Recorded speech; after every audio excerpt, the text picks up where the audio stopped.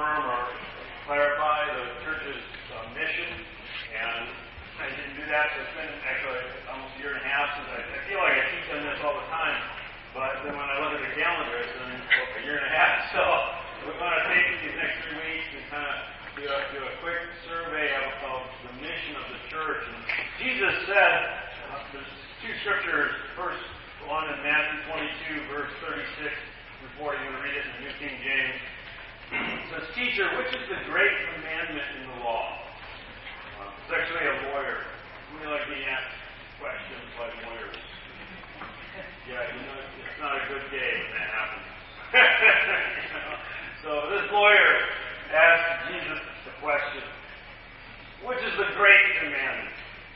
Jesus said to him, "You shall love the Lord your God with all your heart, with all your soul, with all your mind. This is the first and great commandment. And the second is like it, you shall love your neighbor as yourself.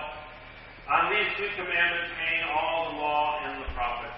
And then in Matthew 28, 18 through 20, there's another very common verse.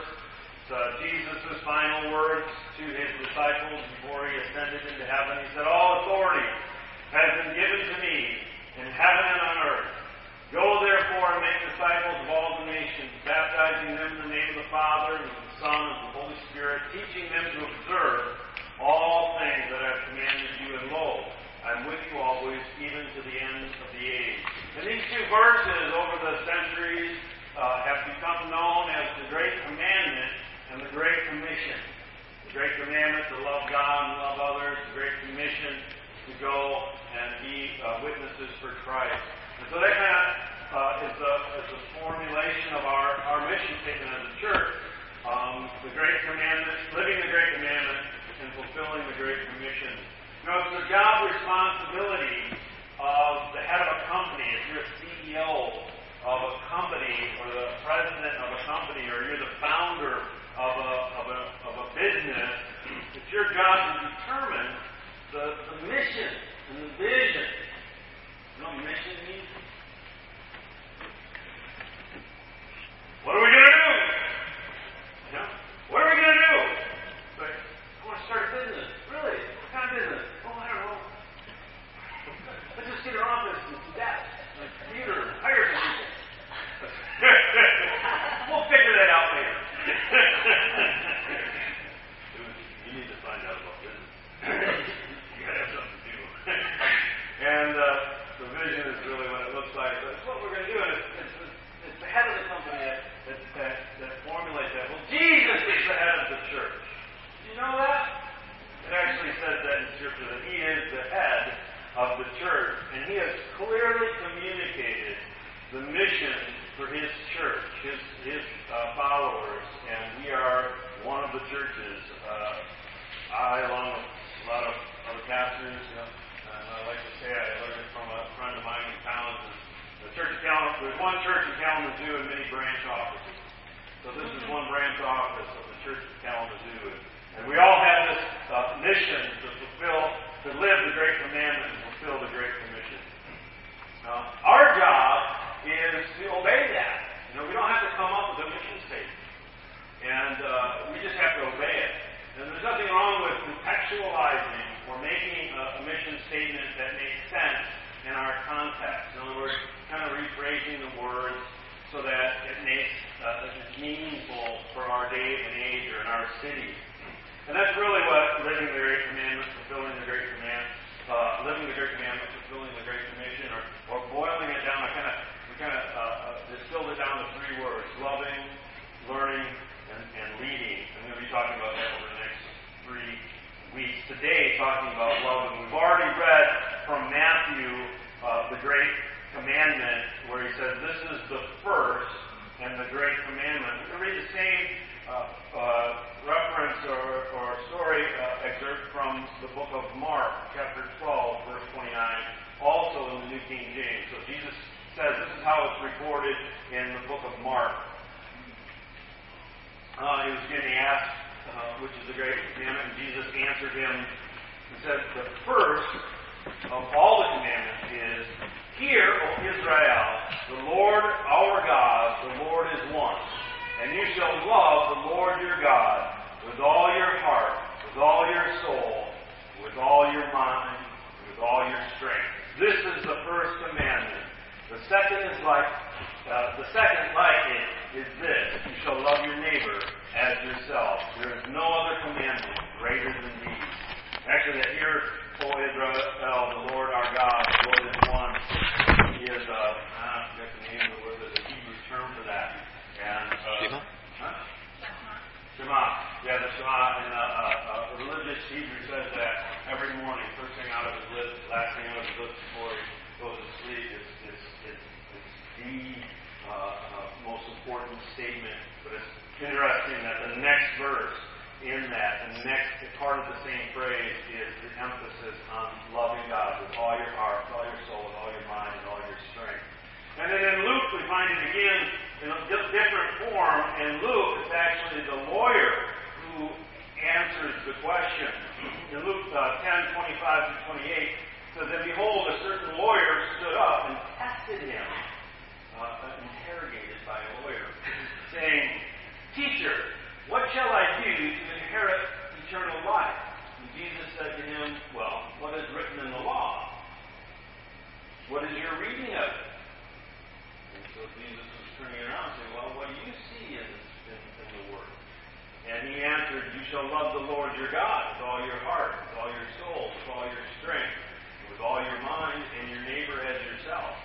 And Jesus said to him, "You answer rightly. Do this, and you will live." And so here we see it repeated in all of the Gospels, a little different form. But this is the great commandment: to love God completely and to love others. In the Matthew version, Jesus said this is the first and great commandment. We just want to look at that for just a second. In the Greek, the word first is protos, from which we get like protoplasm. Prototype.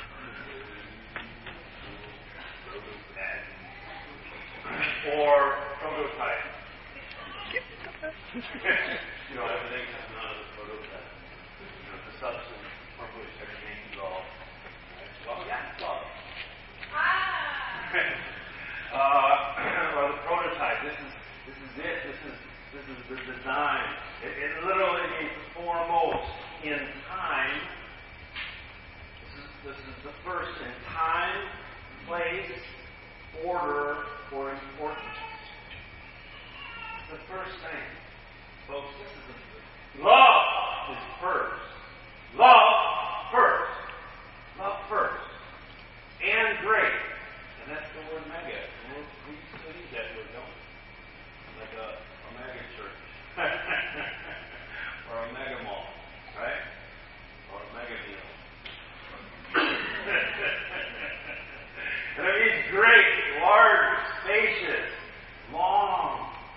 It also can be old and numerous, abundant, splendid, prepared on a grand scale. Okay, so love in a grand scale. Love big. So we are to love first and love big. In the kingdom of God, we're called to love first and love big. Can you repeat that? Love first. Love first. And love big. Love big. All right, here it goes. 1, 2, 3. Love first. Love big. All right, that's the great commandment. It says we must love God and others before we can fulfill the Great Commission. But frankly, anything else that we're called to do, love has got to be the motivation. And this has really come to the forefront. This is an emphasis of our church. As a congregation, we really strive to keep this central, that love comes first. And so, even before evangelism, gosh, can you imagine that? Because some people get a real Great Commission oriented, and it end up just turning into like, we're soldiers in an army, and you get instructed to accomplish something.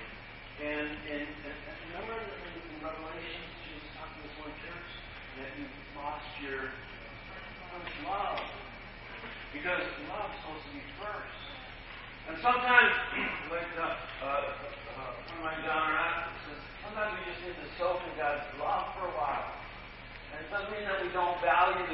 salvation, if we don't value leading people into salvation, it's just that we're not able.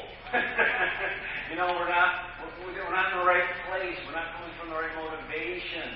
It's not to be out of striving. And we really need to get love first in our heart. All right? It needs to be the motivation for what we're doing. It needs to be the reason as well as the result. Is love going to be the result of what you do for God? And it's not just in everything you do really should be for God. So is it the reason and the result? Is love the root and the fruit? Is love the foundation and the capstone? At the beginning, yeah, that's what Jesus is saying. This is who we're called. I like this one commentary. An older guy writing, actually he's quoting an even older guy. By older, I think this guy lived in the 1700s. Someone from the 1600s. Says an ancient author has the following definition of what love is: a pleasing surrender. Let's just stop. There's something in love that's surrender. There's a vulnerability. But a pleasing surrender of friendship to a friend. A pleasing surrender of friendship to a friend, an identity or sameness of soul. We love with love. Love with God. The sameness of soul. And then he goes on. There's a sovereign preference given to one above all others. Present for absent. Whether they're there or not, you give present preference to this individual. A concentration of all the thoughts and desires in a single object, which a man or woman, person prefers to all others. Apply this definition to the love which God requires of His creatures, and you will have the most correct view of the subject. Bless you. Thank you. Hence it appears that by this love, the soul eagerly cleaves to, affectionately admires, and constantly rests in God. Oh, I want that. There's two requests. I will do it. All right. Hence it appears that by this love, the soul eagerly cleaves. That means clings, holds on to, affectionately admires, and constantly rests in God. Like a combination of so many things. Supremely pleased and satisfied with Him as its portion. In other words, my soul is constantly, supremely pleased. That means I'm happy on the inside. I tell my kids, even when I look angry on the outside, I'm happy on the inside.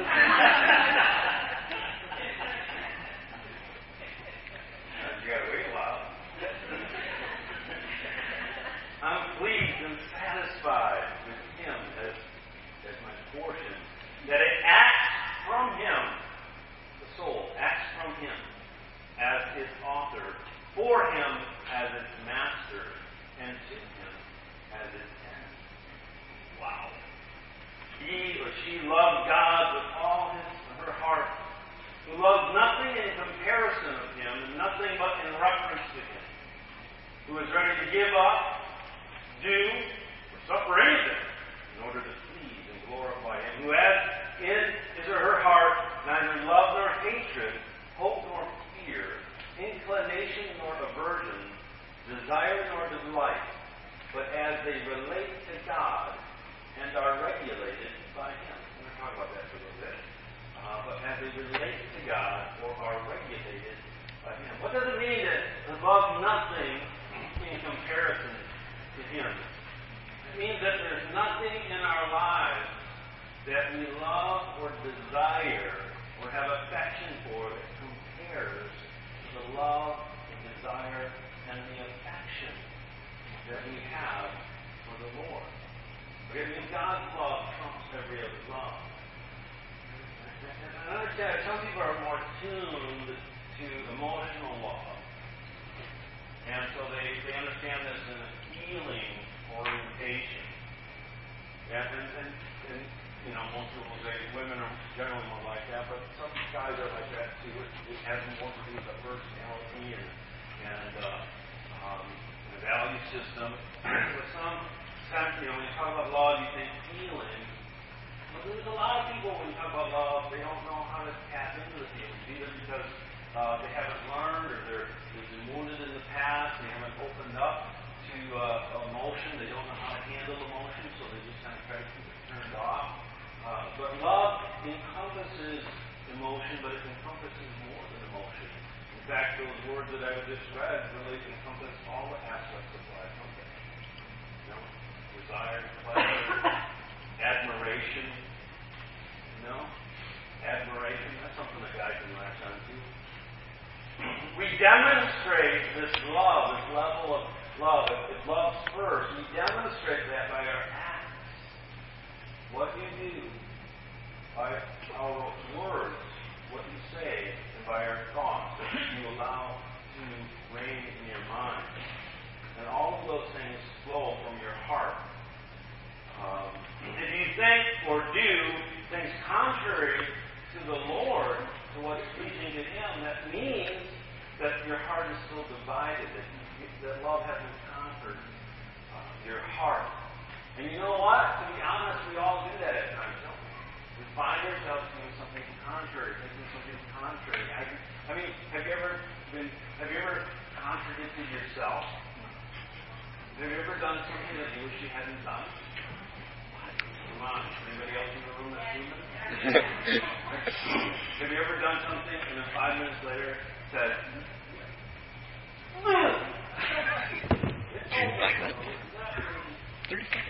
and so we contradict ourselves, don't we? And so we also contradict the Lord. We do things that we know are not pleasing to the Lord. But we do them anyway. Does that mean we have no love for God? I really regret saying I got 30 seconds later. We can have love for God, but there's still some parts of our heart that are divided. One author teaches us we need to evangelize our heart. There's part of our heart that hasn't heard the good news. When we do something that's contrary to the desires of the Lord, that reveals that there's something in our heart that's not in agreement. And maturity is being always in agreement with yourself. Alright? Are you hearing me? And if you have come to the place where you love God, that means having everything in your heart, your actions, your words, and your thoughts, as well as your feelings, in that state of being eagerly pleasing to, affectionately admiring, and constantly resting in God, being supremely pleased and satisfied with Him as your portion. That's what it means to love God. And then what's about this loving God? Loving nothing but in reference to Him, as they relate and are regulated by Him. Alright? So what I'm trying to do is unpack this idea of love. Because everybody thinks they know what love is. Certainly television shows, talk about love, movies talk about love. But what love? What is love really? And here it says that we love nothing but in reference to Him, as they relate or are regulated by Him. It means our love, our affections, our desire, values, even our refusal. I don't remember in the quote, it says that things that we hate or things that we have aversion to or dislike must be in reference or as they relate or are regulated by the love of God.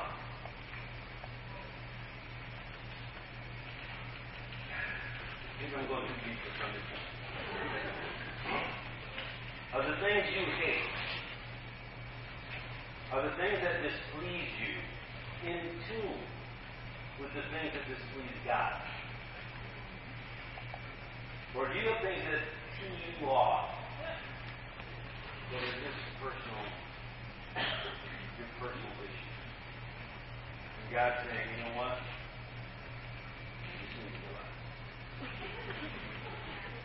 the big deal.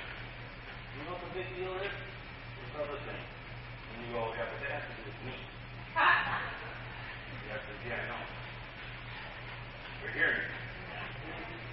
That's having something regulated by God. Alright? That's not me having an issue with that person, or that race, or that political party, or that idea, or that, that ideology. Are you hearing me? Apart from my relationship with God. So instead of getting all upset and allowing even aversion, I don't like being around those, that, it, whatever. Period. I go to God and say, God, what's your viewpoint? How should I relate to that? And you learn from God. You say, well, this is how I relate. I acknowledge this is wrong. But there's somebody in that person that I died for. And how can you reach him with my love? And then you go, wow. The big issue isn't their political opinion or their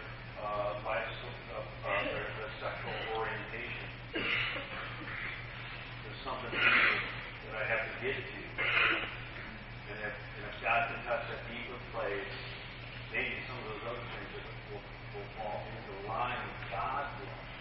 It's not saying that behavior and things are wrong. Are you hearing me? It's saying love first and love big, and allowing our desires, even our dislikes, to be in reference to our relationship. It means everything in our relationship with everyone and everything is mediated by our love of or for God. We see our relationship with everything in relationship to our relationship with God. Okay, that sounds like a lot of. I used the word relationship 3 times in that sentence. Probably not really good. But isn't that what love really is like? You fall in love. And when you fall in love, like before, I remember I had a roommate, we hung out all the time in college. We did everything together. We just got some roommates together. The first year, we became friends. And came back the second year, we both got saved. So we were on fire for God. We were really good friends at this point. And we just did everything together until Captain showed up.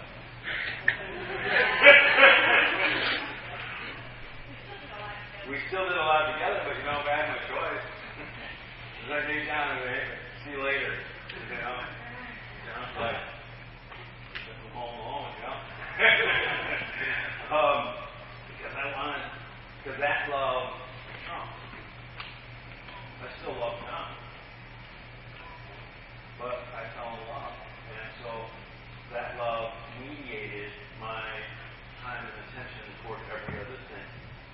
When you're in love, you not only want to respect the person that you love's desire, but you want every part of your life to be in sync with theirs, and you want to share what you love, and you want to have a share in everything they love. Are you hearing me? I can hear you. Debating whether or not to bring it up on stage. It's kind of scary. So, this has been a learning experience for us, hasn't it? All right? And that being married, Paul, in the New Testament, God in Scripture, Paul says that marriage is an example of the relationship God wants to have with His church. And so it's not good enough for me to have my life and Kathy to have her life, and we just have to share the same house. Not good enough for you. I found that out. And I found out it's not good enough for me either. And so we have to take time. And what we've learned is that we have to take time every day just to put each other first. Right? Yeah. Every day. Just to reaffirm. And if we lack to do that, then what happens?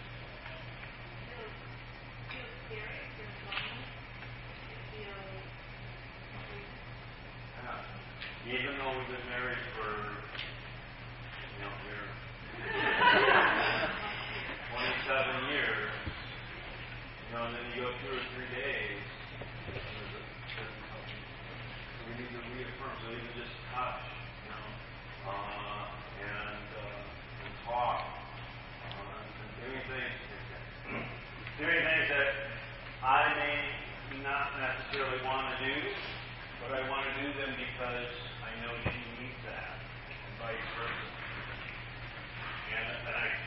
fragile, and this is a big lesson I learned a few years ago. It took me 25 years, now 24, almost 25 years to do this out in marriage. But often when I start feeling irritated in my relationship with my spouse, or I start sensing there's this little, let's be honest, married people, there's a little grinding in the gears, a bit of irritation, communication a little harsh. In the past, I just kind of either try to solve it or try to avoid it. But now I realize, you know what? It's probably I'm not spending any alone time. I'm not putting her first. I'm serious. And I think back, and it's completely, I want to focus this on our relationship with God, but I haven't spent time just with Kathy. And if I don't do that for a couple of days, all of a sudden there's irritability between us because we've lost that connection. And rather than solving whatever's causing the irritation, we need to decide to just kind of snuggle and talk and hang out together. Undivided attention. Right? And that's the type of relationship. That's the picture. But what we're all called to is a relationship like that with God. Right? So if you feel disconnected with God, you need to spend some alone time with God. You need to reconnect with God. You need to refocus with God. You're all upset about something. Maybe it's because you've gotten disconnected from your source. All right? You need to reconnect. Why? Because love first. God calls us to love first. Love is the first thing. And the thing is, it doesn't mean that we don't do things for God. But lovers will outperform workers every day. Lovers will always outperform a worker, a hireling. So when you're in love with God, you will do anything. But if you're just an employee of God, you'll just do what's required for the paycheck. God wants to love you. And that's it. It's because He delivers. Somehow it says love God and love others. We have this love for God. John says, the Apostle John, in 1 John 4:19, says, we love Him because He first loved us. If someone says, I love God and hates his brother, he is a liar. For he who does not love his brother whom he has seen, how can he love God whom he has not seen? And this commandment we have from Him, that he who loves God must love his brother also. The Message puts it this way, 1 John 4:19-21. We, though, are going to love and be loved. First, we were loved, now we love. He loved us first. If anyone calls, I love God, and goes right on hating his brother or sister, thinking nothing of it, he is a liar. If he won't love the person he can see, how can he love the God he can't see? The command we have from Christ is one. Loving God includes loving people. You've got to love both. And the thing is, God loved us first. Guess what? It's the same word, protos. First and foremost. Foremost in time, in place, in order, and importance. God loves you first. Say, God loves me first. Sam, God's favorite kid. You're God's favorite. And you know what? That works with God. Because He's infinite. You can all be God's favorite. You're equally favored. In fact, that's what God calls us in the New Testament. You're highly favored in the Lord. Talks about that in Jesus. So God only requires of us, love first, what He did for us. He requires of us what He did first for us. He says, listen, world, I love you first. And all I ask is that you love me. And the demonstrate my love for you, I'm coming in the person of my Son, Jesus, to die. While you're still in rebellion, while you're still in disagreement. In fact, you're an enemy. In fact, your lifestyle demonstrates that you hate me. That doesn't change the fact that I love you to the degree that I'm going to come to your level, live amongst you, and die for you, so that I can convince you, for those who will receive this message of love, to fall in love with me. He was willing to do that. Why? Because he wants your love in return. He doesn't need your love. He wants it. But he also requires it. It's the great commandment. But it's a commandment that we can do because he did it for us. Right? Jesus said it this way. I say to you, love your enemies. Love those who curse you. Do good to those who hate you.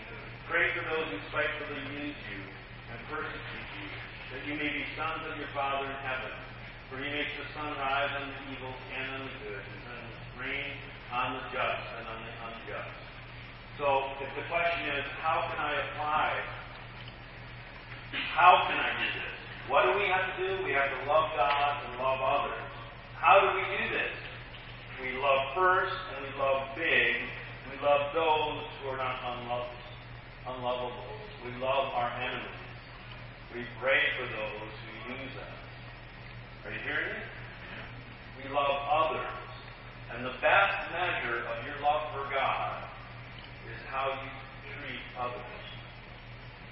Because how can you say you love God if you're living hatefully? Everybody says, well, I don't hate. But it's motivated out of hate. If you diss other people, the Bible says that's a reflection. But you're dissing. You're disrespecting someone who's disciple. So that reflects how you love God. That reveals your relationship. You're not letting God mediate that part of your life. And God says you need to love first, and then you need to love on a grand scale. You need to love big. And the source of it is Him. As it says in Romans 5, it says, hope does not disappoint, because the love of God is poured in our hearts by the Holy Spirit who was given to us. For while we were still without strength in due time, Christ died for the ungodly. For scarcely a righteous man will one die, yet perhaps for a good man someone would dare to die. But God demonstrated His love toward us, that while we were sinners, Christ died for us. How do we do it? It's by having God's Holy Spirit fill us. The love of God is poured into our hearts through the Holy Spirit. When we come into relationship, when we acknowledge Christ as our Savior, that's not the end. That's when it opens us up. And we see Jesus, whose arms spread, and accepts that as the sacrifice for our sin. Then we're opened up to receive the Holy Spirit and the love of God that transforms us to love Him and to love others, to love first, to love big. Loving God is the first and the great commandment. And that's what we're called to do. So ask yourself, who in your life do you need to demonstrate love? As a reflection of your love for God. And then ask yourself, how are you going to do it this week? And I challenge you. Who do you need to demonstrate love? And to figure out a way